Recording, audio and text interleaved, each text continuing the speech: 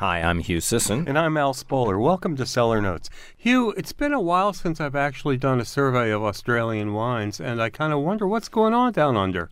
Well, I think things are changing. I don't think it's just me, but Aussie Chardonnay, which was so popular and ubiquitous in the 80s and 90s, seems to have somewhat, other than the big jug wines, kind of gone off the radar in recent years. Yeah. And I don't know, maybe they're keeping the best wines at home, but I think Aussie Chard represents some of the best quality price ratios in the wine business.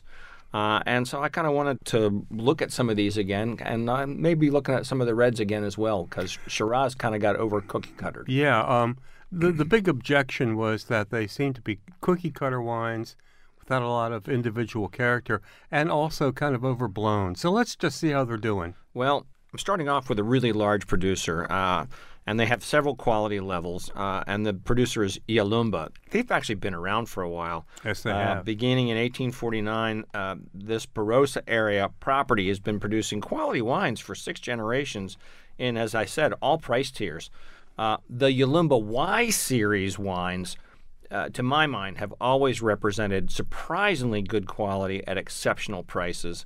And the 2021 Y Series Chardonnay is no exception. It's very fresh and forward. The wine has bright tropical fruit and floral aromas over citrus fruit with some sort of surprisingly flinty notes. It's all wild fermentation, which adds a little more complexity. And the wine finishes with a pop of refreshing acidity. It's really hard to beat at $13.99. Whoa! Yeah, That sounds great. You heard that right. The whole Y series is something worth exploring.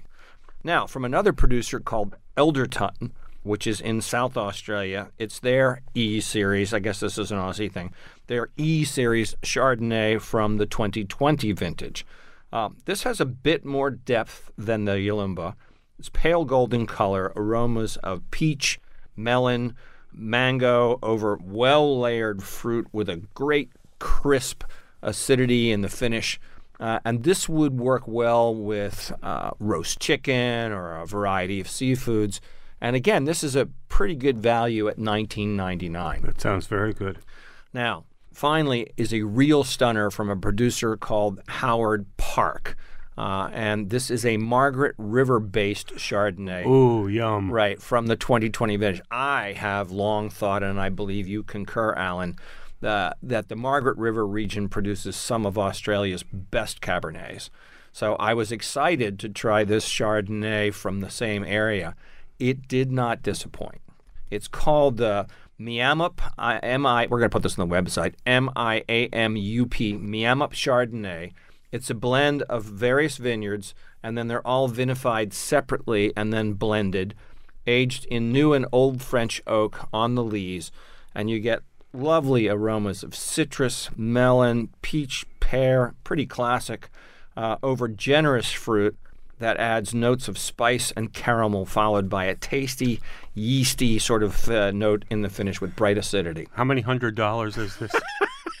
This is a first-class Saturday night dinner wine, all of $23.99 a bottle. Oh, boy. Right. So it also makes me want to go out and look for more Margaret River whites. So my wine of the week is a challenge. The Yalumba represents stunning value, but the price-quality ratio of the Howard Park Miamup Chardonnay is even better. So the Howard Park at $23.99 is my wine of the week. So noted. And yay for Margaret River. Yes, sir.